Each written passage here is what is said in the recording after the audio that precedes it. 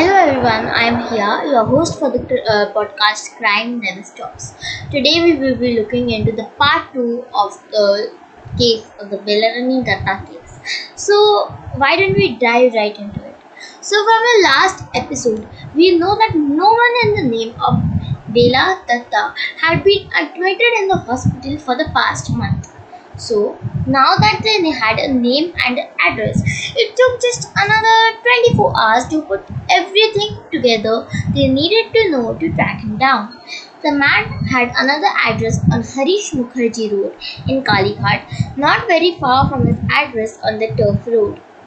On February 27, as he emerged from the house in the early morning, police arrested him. Initially, Datta denied the crime, saying Bela had eloped with another man. He, however, later confessed his crime, telling the police in great detail why and how he killed his live-in partner. The couple lived together and even had a son, but were not formally married. Bela, whose real name was Kamla, was a distant relative of Datta. A few years after the birth of their first son, Datta married another woman named Meera Basu. It was a formal registered marriage solemnized in 1948. Meera and Bela were unaware of each other's presence in Datta's life. Imagine how bad a man Datta was, marrying two women and they not being aware of each other. Datta, who had a knack for acting, having taken part in theatres and jatras, had successfully led a dual life, dividing his time between the two women. In 1953, Meera also gave birth to a baby boy. He would visit the Turf Road home and have lunch with Bela. While Meera thought her husband's busy work schedule had led him to have a quick meal at the YMCA canteen, he would spend most nights at the rented room on Harish Mukherjee Road with Meera and their son, while Bela was told that he had to make frequent trips outside Kolkata to purchase consignments of medicines, recalled Supratim Sarkar, an ADG ranked police officer of Kolkata Police.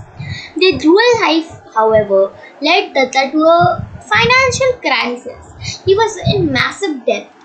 Amidst the crisis, when Bela got pregnant for the second time, Datta decided it was time to get rid of her. One night, following a fight between the both of them, he hacked her to death and then chopped her body into several pieces. Later, he dumped the pieces in the crematorium and the park.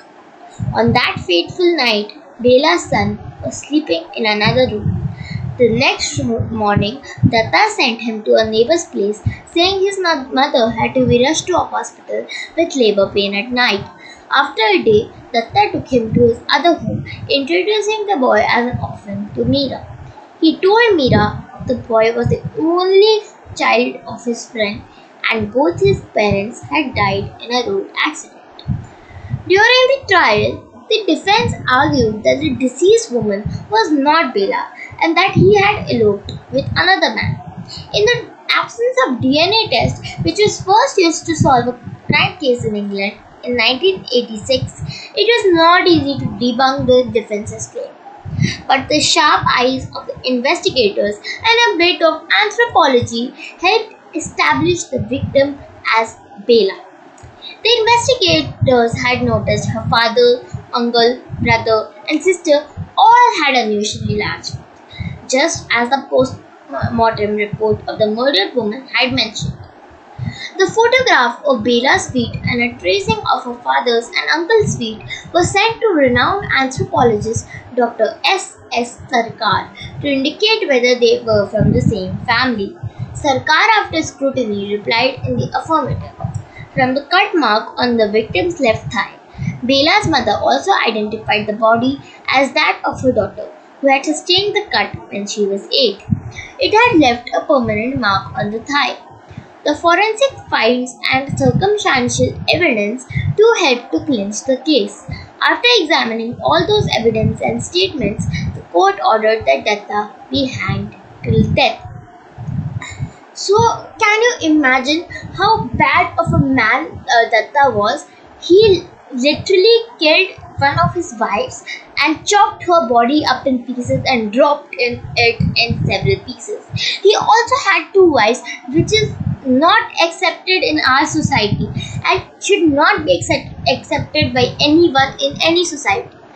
Before, it was acceptable for kings to have two wives, but now the idea of it just seems bad, and no wife should have to deal with that.